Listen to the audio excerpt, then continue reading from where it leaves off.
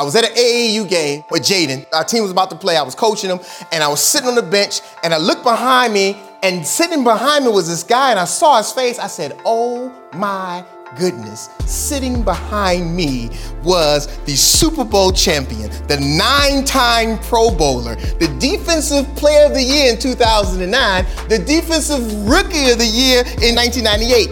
The 2-time NFL interception leader, the national 1997 Michigan Wolverine champion, and also the Heisman Trophy winner, Sir Charles Woodson. Oh my goodness. He was sitting like 2 bleachers behind me. I lost my everlasting mind. I didn't know what to say. I was like, okay, I gotta say something. Okay, what do I do? And the boys I was with, the team, was like, they have no clue who's sitting behind me.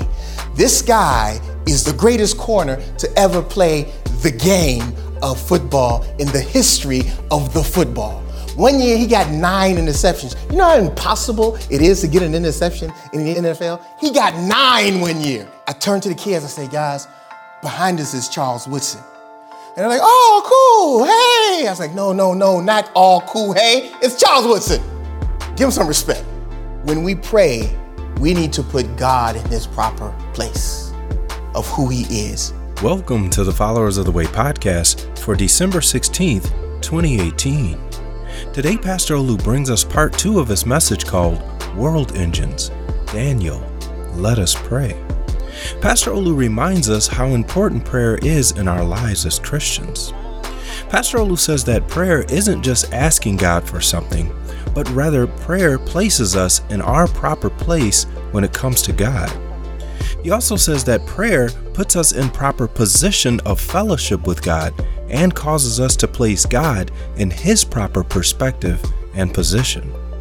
Now, he'll be reading from the book of Daniel, so grab your Bible and follow along with us as we explore God's Word here on Followers of the Way. Daniel 9, recapping what we did last week. Pretty much to recap it is to be a student of the Word.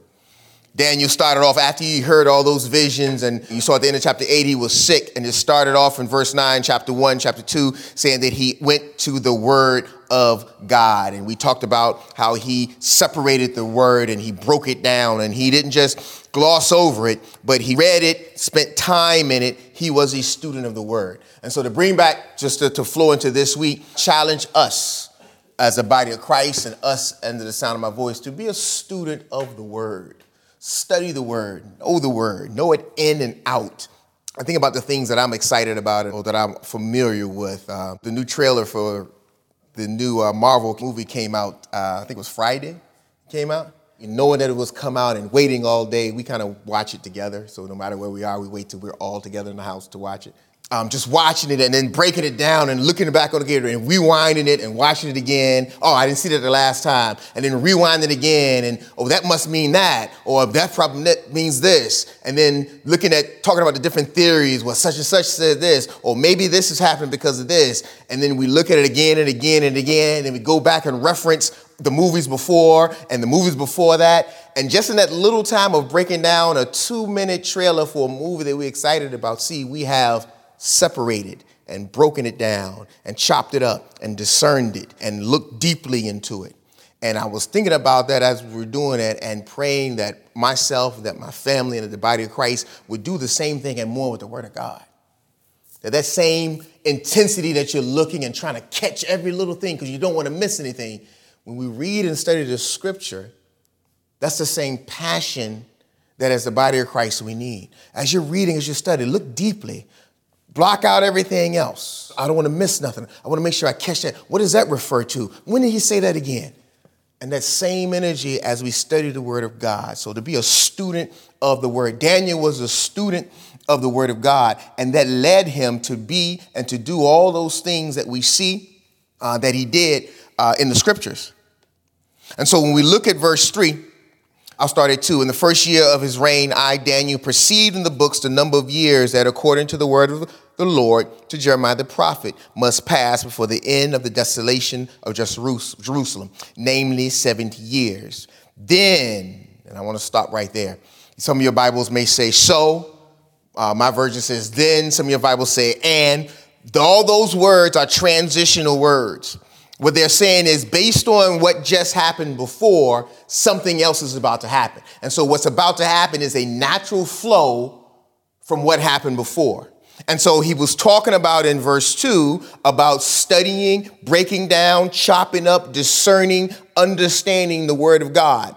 And in doing that, what Daniel says, the natural flow out of that is, verse 3, then I turned my face to the Lord God, seeking him by prayer and pleas for mercy with fasting and sackcloth and ashes. Verse 4, I prayed to the Lord my God and made confession, saying, O Lord, the great and awesome God who keeps covenant and steadfast love with those who love him and keep his commandments. And then Daniel goes on with the prayer of Daniel chapter 9. What I like about that is prayer flows naturally out of the studying of the word of God.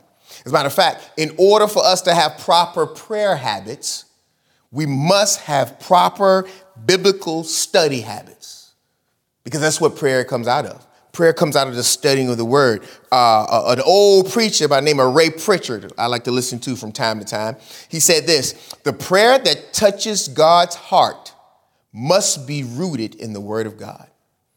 As we pray, as we take time to talk to God, our prayers need to be rooted in the word of God. The reason why is that in our relationship with God, prayer is our part. And so we read the Bible to hear from God what God wants to tell us. We dissect, we break down, we decipher, discern the word of God so we know exactly what God is telling us. And then we pray to him to communicate back to him. And that's how the communication goes between us and God. That's how our relationship is built. Now, I want to take a side note real quick. I wasn't going to say anything, but then I was going to say something, but I want to bring it up. So I'm going to try to treat this delicately and get off it. In Daniel, and it's kind of, I know Paul, when he's talking, he's saying, thus saith the Lord. And then he gets to one section and he says, okay, this ain't God. This is me talking. And then Paul says some stuff in Corinthians, and then he comes back and says, okay, now it's God talking again, and he goes back. So this is kind of Olu talking. Not really Olu talking like it's against God, but it's a, I'll just say it. So around this time of the year, January is about to start, we're going to start hearing a lot of things about Daniel. And a lot of churches and organizations doing the Daniel fast situation thing. I want to come off the top saying I do not have a problem at all. Not that it matters any problems that Olu have, but I don't have a problem. I don't think it's a biblical issue for a local church to do things together as a church. We're going to come together and do this. We're going to come together and do that. I think that's great. I think it's wonderful. It shows unity and everything.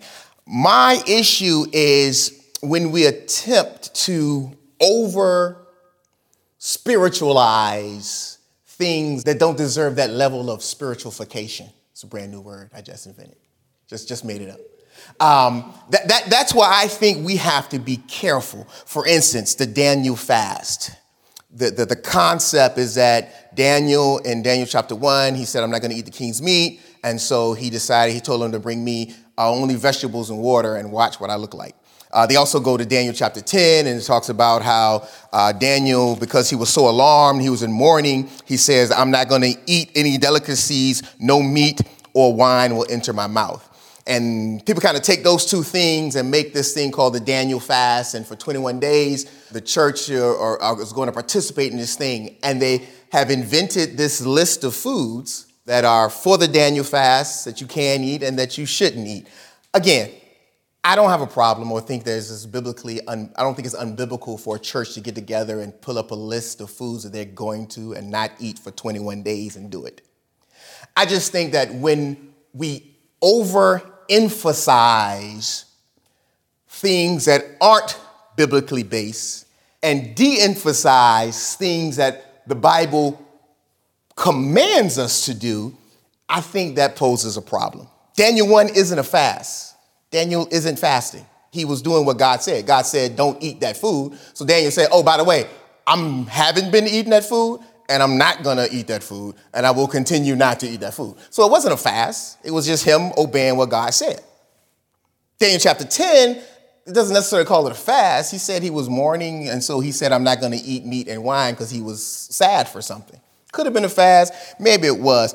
My thing is that, and this is where I'm going to end it, I think that the body of Christ, and if we're going to put emphasis on something, if we're going to put hype around something, if we're going to put a rally cry and bring the body together to do something, I think it should be focused on things that are more spiritually specific, in my opinion. And we can stick with Daniel. Look what Daniel did and say, as a church, we're going to do that. Look at Daniel's obedience. He said, they want me to do this or they're going to kill me. I'm not going to do it. I'll risk dying. And so for those days, Daniel said, I'm going to obey God no matter what. So let's do a Daniel obedience for 21 days. For 21 days, I'm going to obey everything my parents tell me. I'm going to obey everything God tells me for 21 days unequivocally. How Daniel was uncompromised. Daniel said, no matter what, I'm going to follow these things. I don't care. The Hebrew boy said, throw me in a furnace. It don't matter. So for 21 days, we're going to live as a body of Christ uncompromised. No matter what comes across the board for 21 days, we're going to put up signs. We're going to write books. We're going to all check each other. We're going to put it all on Facebook. This is what we're going to do. Daniel specifically, the Bible says that Daniel prayed 3 times a day. He had a pattern of prayer that 3 times a day he prayed. It specifically said that that's what he did. Such that when the people were trying to get him, so how we get rid of this God? All he does is worship God. You know what we can do? Let's make a law against his God. Because we all know that Daniel prays 3 times a day. In the morning, in the afternoon, and in the evening. He specifically makes a purposeful prayer 3 times to God. And I believe that prayer was combining by studying the scriptures, as we see in chapter 9. So how about we do that? For 21 days, our church is going to pray 3 times a day. Morning, afternoon, and night. As a body, as a church, study the scriptures. Daniel chopped up the word in Daniel chapter 9. So our church is going to, my opinion, I think that our hype and our emphasis should be on those things that are more spiritually beneficial and biblically based if we're going to do something out of Daniel, in my opinion. Again, I go back to, I don't see anything wrong with the Daniel fast. I just would hope that our emphasis as a church, universal, will be more on things that are specific when it comes to the Bible than these nice, cool little things to do. And in saying that, we're going to jump into the specifics of Daniel's prayer. And I would like to challenge us, our local body, Followers of the Way, for starting in January, that we do 21 days of Danielness and looking specifically at what Daniel did. And we're going to break down prayer right now because I think one of the things, when I look at that Acts chapter 2:42, they devoted themselves to the apostles' teachings. I think we do a great job of that. We can always do better, but I think we do a great job of focusing on the Word of God and understanding the Word of God. Fellowship, anytime we get together, we don't have any issues with the fellowship. We'll go to Kiki's right when they close and stay there 4 hours to raise the light. We don't have no problem when we get together as fellowship. Breaking the bread, we do communion once a month here. I think that one area as our body, our local body, that we as a church need to focus more on, it is prayer. I would say individual prayer that we're doing, but I'm talking specifically about corporate prayer. I mean, us coming together as a body, as they did in Acts chapter 2, saying we're going to devote ourselves continually to prayer. And I think that's an area that we as our local body need to work on. And so as we go through prayer in Daniel, I want us to look at internally at our own personal prayer lives. Then I want us to look at our family prayer lives, because our responsibility as a family to come together and pray. And then I want us to think about us as a local body, us coming together to pray, because God moves, things happen, and we line up with God when we, as they did in Acts 2:42, devote themselves to prayer. So we start off Daniel chapter 9 in verse 3. There are going to be a couple of things that are very evident when it comes to Daniel's prayer. The first thing is that prayer places us in our proper place when it comes to God. Prayer puts us in our proper place when it comes to God. Let's look at verse 3. Then I turned my face to the Lord God, seeking him by prayer and pleas for mercy with fasting and sackcloth and ashes. When we talk about prayer, when Daniel prayed, the first thing he did was he approached God in humility. When I pray, when I go before God, it puts me in my proper place. And I'm standing in front of the Almighty Creator of the world. I'm standing in front of the El Shaddai, the Elohim. And in standing in the awe of God, I am reduced to understanding that I am nothing. And so I'm coming before God in a humble state. That's what prayer does. I like what it says there in verse 3, then I turn my face. When you look at it in the Hebrew, it literally is written, I am giving my face to my Adonai, the Elohim. I am giving my face. What Daniel is saying when he's praying, he's taking his face and giving it to Adonai Elohim. In his face, that means his focus, his everything, his direction, everything is turned to God. When we pray, do we give our face to God? Think about how serious that is. That giving of face has the idea of extending or devoting or dedicating or stretching out or giving over. I like the fact that he says to the Lord God. That word Lord, we remember when we were looking at our study of the word of God. Adonai. Adonai means master. And so again, putting us in proper place, elevating God to who he is, master, and me, servant. And I am giving my face. That has the idea of focus. All my face, all my attention now, I'm turning and giving it to Adonai, the Elohim.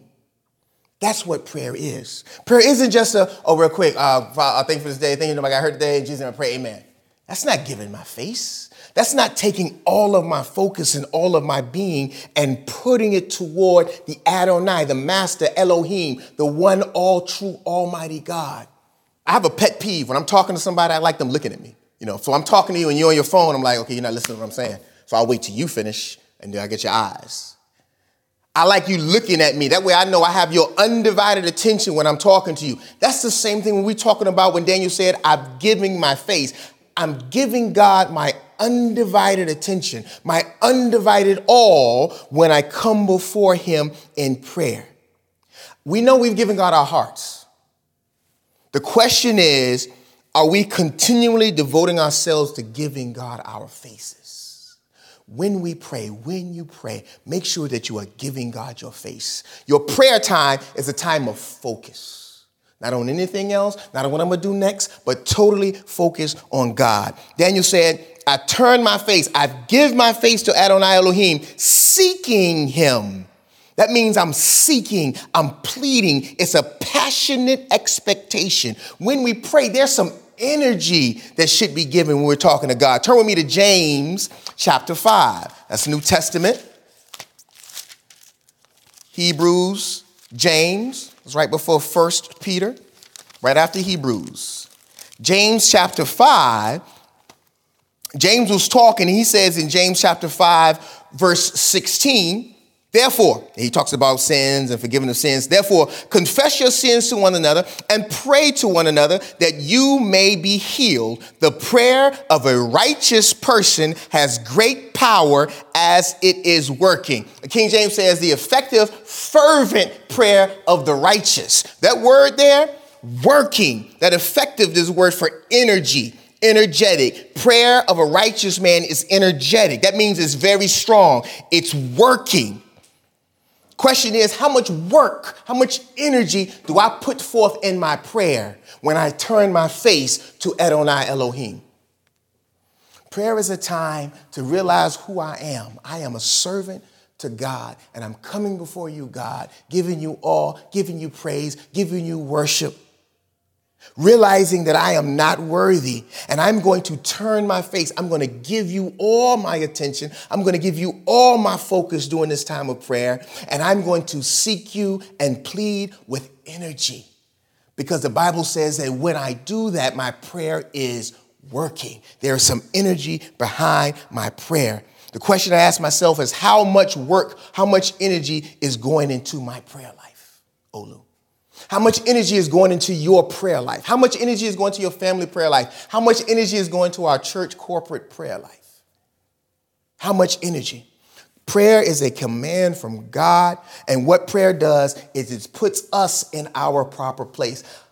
A lot of issues that we have in life that we go through is because we are not in our proper place. Sometimes I have to remind, I won't call his name, but my son, Dad, I won't say his name, that he is not anybody's father in that house. Sometimes he says things to the other girls like, you do, and I'm just hey, just a quick reminder, you're nobody's daddy in here. So you can ask. Why? Because there needs to be proper place. And sometimes I have to talk to my daughters. I say, hey, you need to watch how you talk because there's order here. You need to be in the proper place. The reason you got in trouble is because you stepped out of line. You know that phrase? That means there's a place, there's a line, there's something you're supposed to be in, and you stepped out of line, now you're in trouble. And so in order to make sure that relationship, father-son, father-daughter, mother-son, husband and wife is right, you have to make sure that we are in our proper place, meaning I have to have the proper view of who God is. And if I have the proper view of who God is, Adonai, Elohim, I am the servant. And because of that, I'm going to turn my face and give you my focus and attention and energy as I seek you in worshipful prayer. The second thing Daniel does in his prayer is we see that prayer places us in the proper position of fellowship with God. So first, it places us in our proper place with God. It places us in the proper place of fellowship. Turn back to Daniel. Daniel 9, verse 3, and I turn my face to the Lord God, seeking him by prayer and pleas for mercy with fasting and sackcloth and ashes. I prayed to the Lord, verse 4, my God, and made confession. I made confession. When I go to God, first thing I'm going to do is I'm going to understand who I am and who he is and give him his propers. Next, I'm going to confess to God. Why? Because the sin that I have in my life destroys or hinders the fellowship that I have with God. My relationship is hindered. And so I must come to God and make sure that I line back in fellowship. And to do that, Daniel and we should follow by confessing our sins to God. Turn with me. We got 3 verses we're going to look at real quick. Psalms 32:5. So put one finger in Psalms 32:5. If you got an extra finger, put it in 1 John 1:9. I know some of you are on your devices, so I don't know how you put your fingers in your phone. That might be difficult. Psalms 32:5 is the first one. 1 John 1:9 is the second one. And then the third one is Psalms 51, verse 1. So we're going to start with Psalms 32.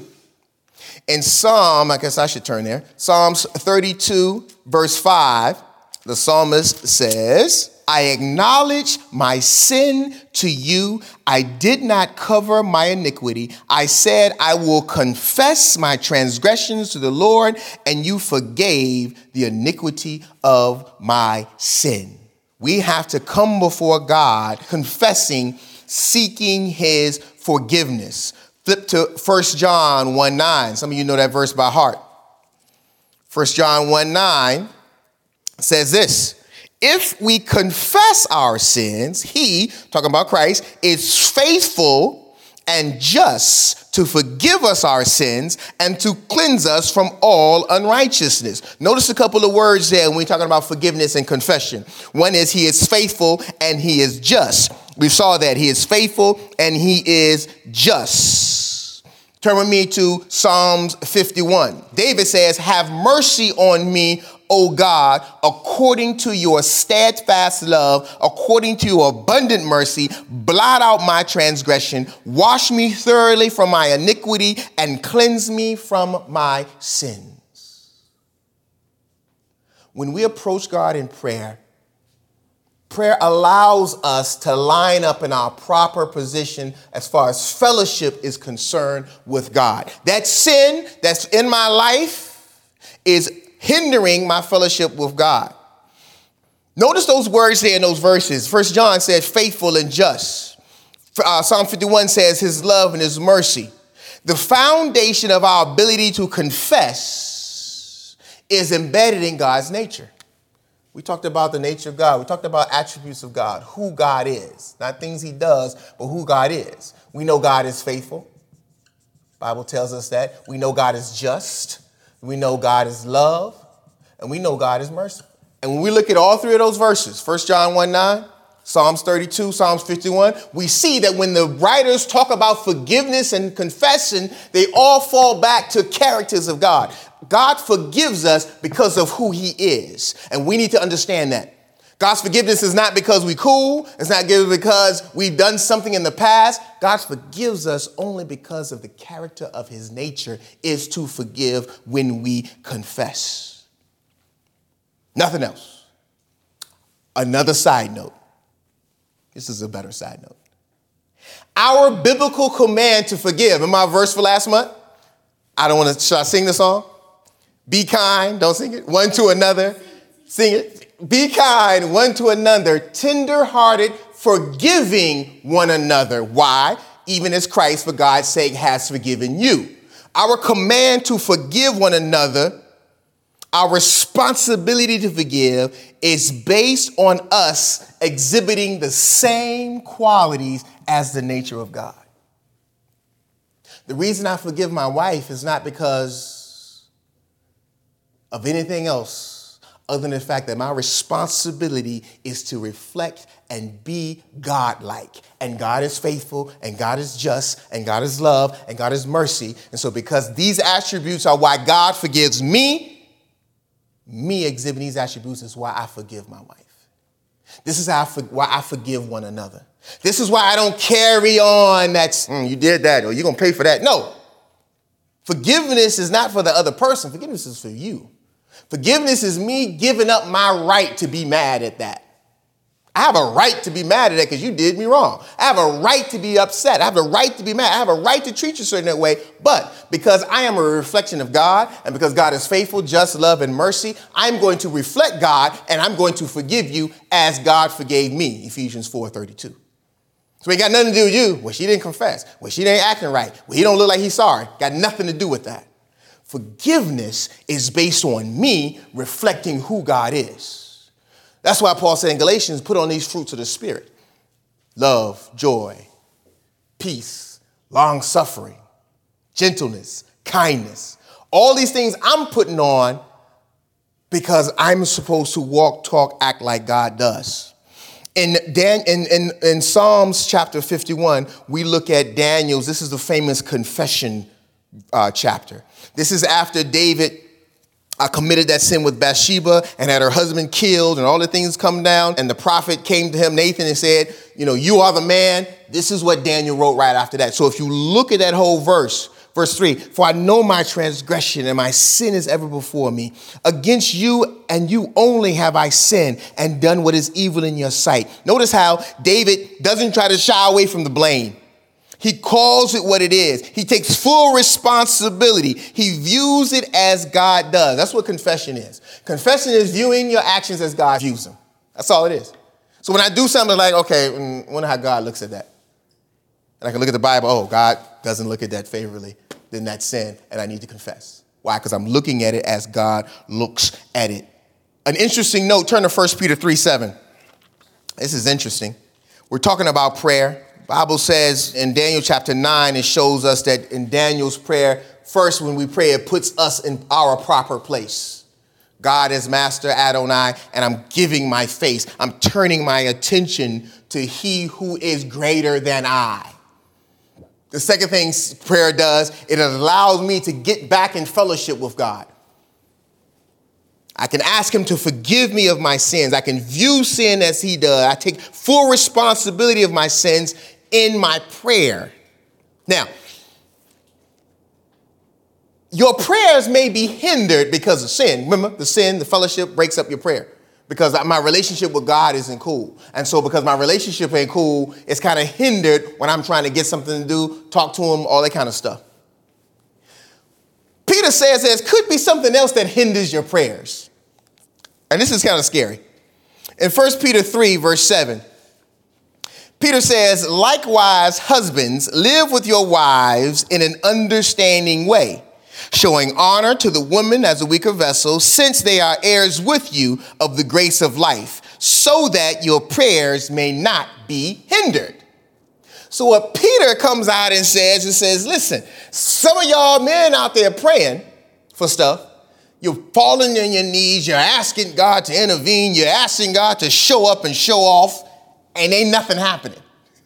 The reason why could be the fact that your prayers are hindered. That word there, hindered, means cut off, crossed out, cut out. You're driving down the highway and somebody cuts you off, they jump in front of you, they're blocking you from doing. Peter said that some of your prayers, obstacles have been putting in the way of your prayers. Obstacles have been put in the way of your prayers, such that your prayer ain't hitting past the ceiling because of the way you treat your wife.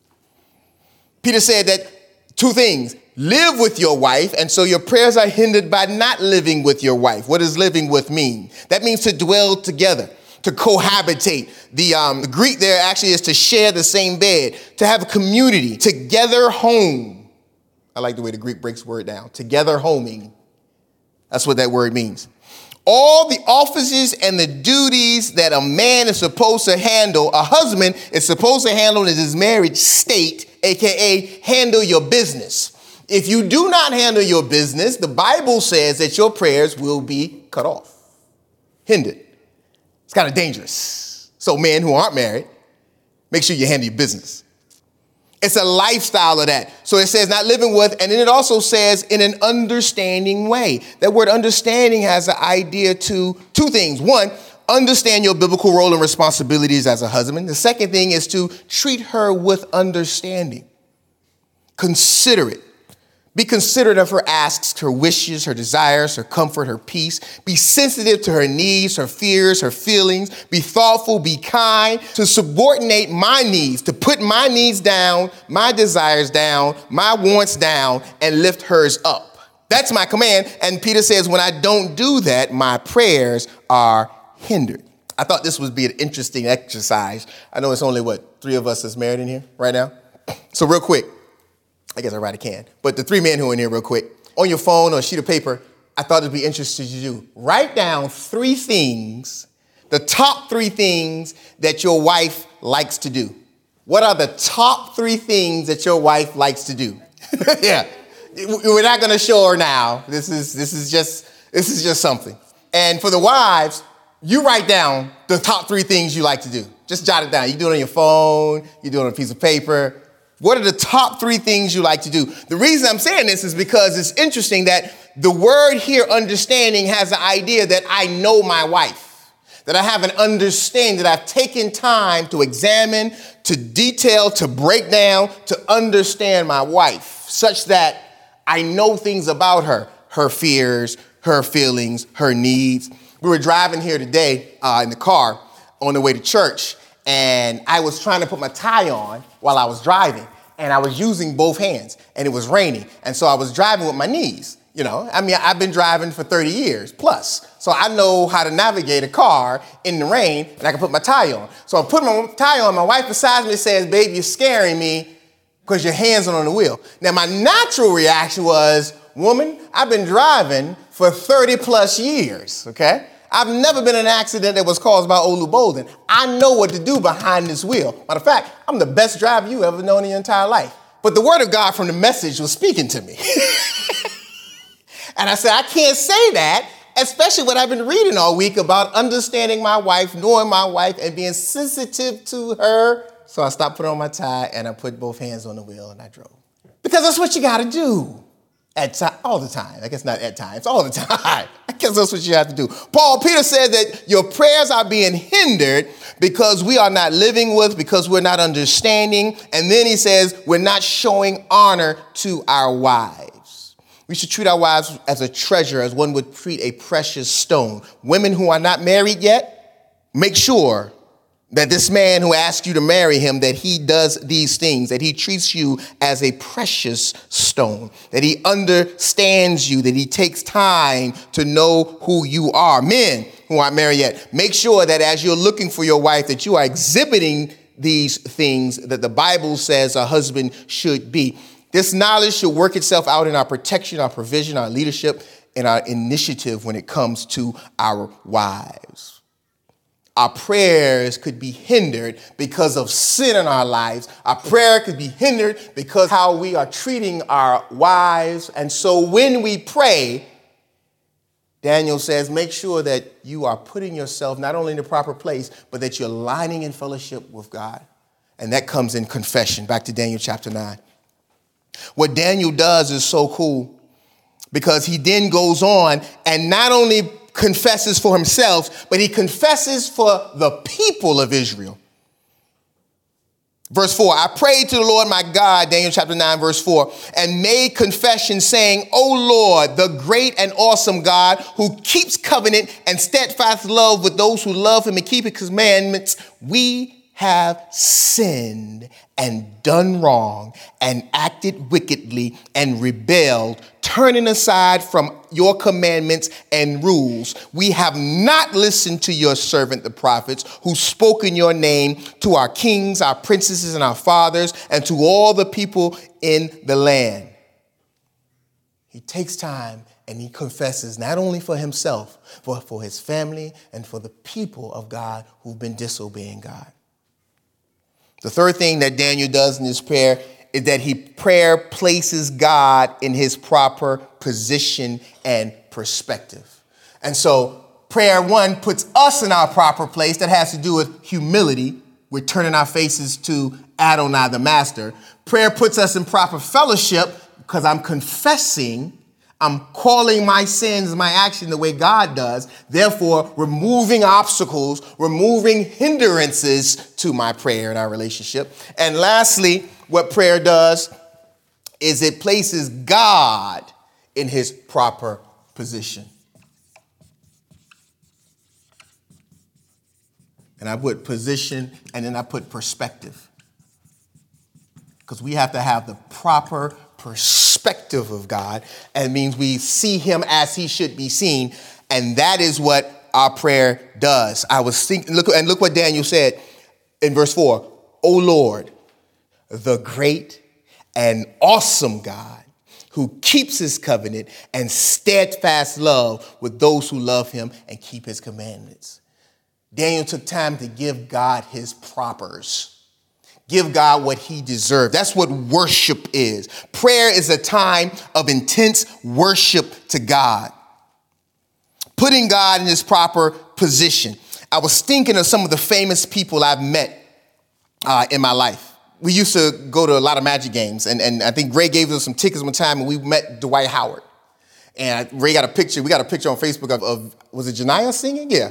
Janiyah was singing like Amazing Grace to Dwight Howard. We're in a line, and we got up on him, we was meeting him, and we was just sitting there, and I was just thinking, and this is, by the way, when Dwight Howard was something. This was in the awe of Dwight Howard. People listening there like, what? That's not a big deal.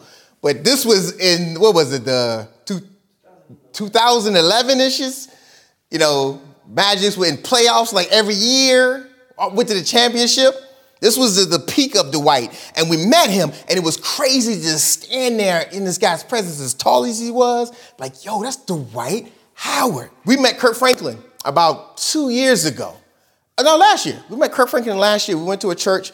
He was there. And in the hallway, we ran into him. It was actually a line to meet him. And we went to the line. We went up to him, and it was crazy because, you know, Kirk Franklin is one of my top 3 choir directors, choir leaders of all times, top 3. And a lot of the songs we did, I think we did almost every Kirk Franklin song in every choir I've ever been in my entire life. Just love the way he does it. And so I have this awe of Kirk Franklin. And so to actually be standing in front of him, I'm not going to do this Kirk Franklin voice, but he was like, oh, you know, that's terrible. Anyway.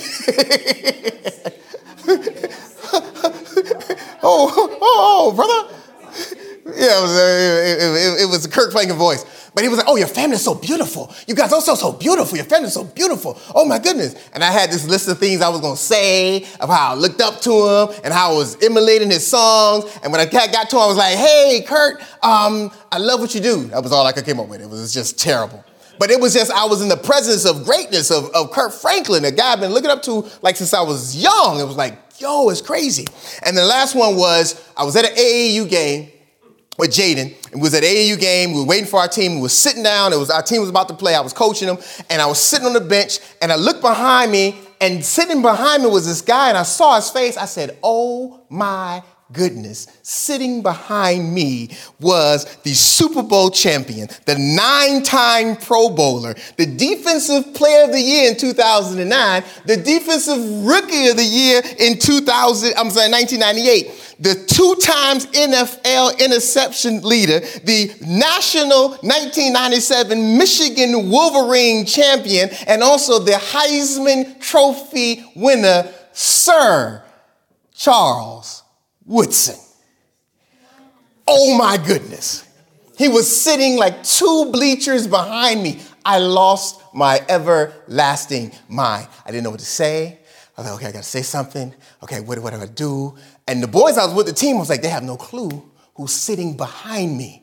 This guy is the greatest corner to ever play the game of football in the history of the football. One year, he got 9 interceptions. You know how impossible it is to get an interception in the NFL? He got 9 one year. Just give me that, give me that, give me that. Okay, I'm going too long. Charles Woodson was sitting, number 2 was sitting behind me at number 2 in Michigan. And I turned to the kids, I say, guys, behind us is Charles Woodson. And they're like, oh, cool, hey. I was like, no, not all cool, hey. It's Charles Woodson. Give him some respect. Dwight Howard, Kirk Franklin, Charles Woodson. When we pray, we need to put God in his proper place of who he is. The Bible talks about prayer as entering into the holies of holies. I remember when me and Melissa, we was overseas, my job one time, we went to Rome, and we were able to go to the Vatican, and we walked into the Sistine Chapel. And this is something you've seen all your life in pictures and on TV, but standing outside the building, there was a line. And then once we got close enough to the door and you could see inside, and you started to see the ceiling, and you could see that painting that Michelangelo did of is the God in Adam? Is that what it was? Reaching out with his finger touching. And you looked up and you could see that through the door. It was like, and I'm not that sentimental dude. I'm not that dude. But it was just like, oh, snap. Like, this is not a picture I'm looking at. This is a video. This is for real, for real. Like Michelangelo was really on that ceiling right there. And when you walk in and it's just like, oh my goodness, to see the awe and the craziness of that thing. When I think about the holies of holies, this place at the Bible that God told them very detailed and specific how to build this thing. Why? Because this is where God was going to show up. The Almighty Adonai, Elohim, El Shaddai was going to show up here. And so when we pray, we're entering into the holies of holies. We need to enter in worship. We need to enter knowing and placing God in his proper perspective. See, prayer is more than just, oh God, thank you for this food. Jesus, never pray, amen. Oh God, help me with this test real quick, amen. Oh God, thank you for the day, pray, have a good sleep tonight, amen. We need to spend time worshiping the awesomeness of who God is. My old pastor back home in Virginia, Pastor Matt, used to say, tell God about himself. Go through the scriptures and remind God who he is. That's what Daniel did here. Daniel said, I prayed to the Lord my God, saying, O Lord, the great and awesome God. How do I know God is great and awesome? Because his words say so. Who keeps his covenant and steadfast love. So what Daniel's doing, he's giving God worship. He's putting God in the proper place by telling God who he is, by giving God his propers. Martin Luther said this, take God's promises and throw them back in his face when we pray. Prayer is not for God, prayer is for us.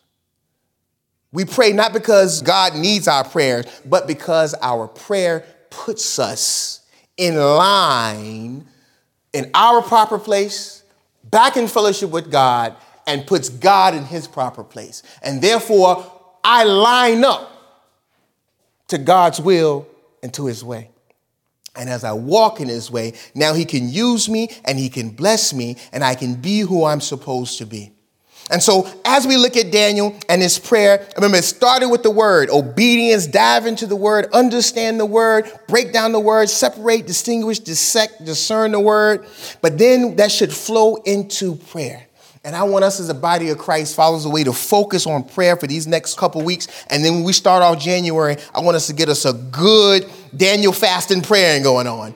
Focus on, as a body, we're going to be praying bringing our church to God, bringing our families to God, bringing individuals to God so that God can do what he's supposed to do with us. I think that once we do that, once we line up with all those four things, the apostles' teachings, fast, breaking the bread, fellowship, and then a continuing in prayer, I think we have no clue of what God can do with us as his body.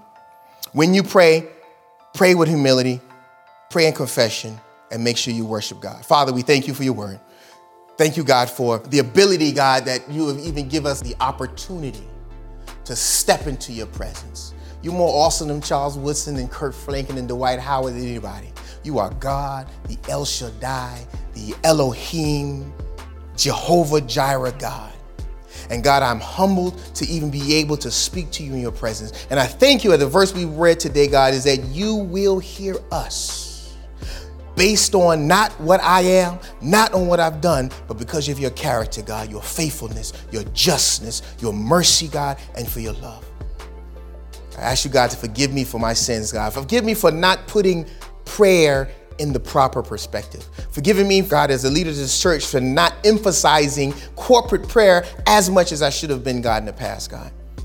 I pray, God, that together as we look at your word, as we move forward and as we commit ourselves to praying to you, God, that you will hear us, that you will show us what you would have us to do, and that you will bless us, God. I pray, God, for everyone in the sound of my voice, God, that you will be with us today, be with us this week, and everything that we do, God. We thank you that your word say you will never leave us nor forsake us, God. We pray, God, that we will live an attitude of prayer, and that everything we do today and for the rest of the day and for the rest of this week, it will be involved in turning our face, giving our face to you, God, in prayer, confessing, putting ourselves in proper fellowship with you in prayer, God, and worshiping who you are.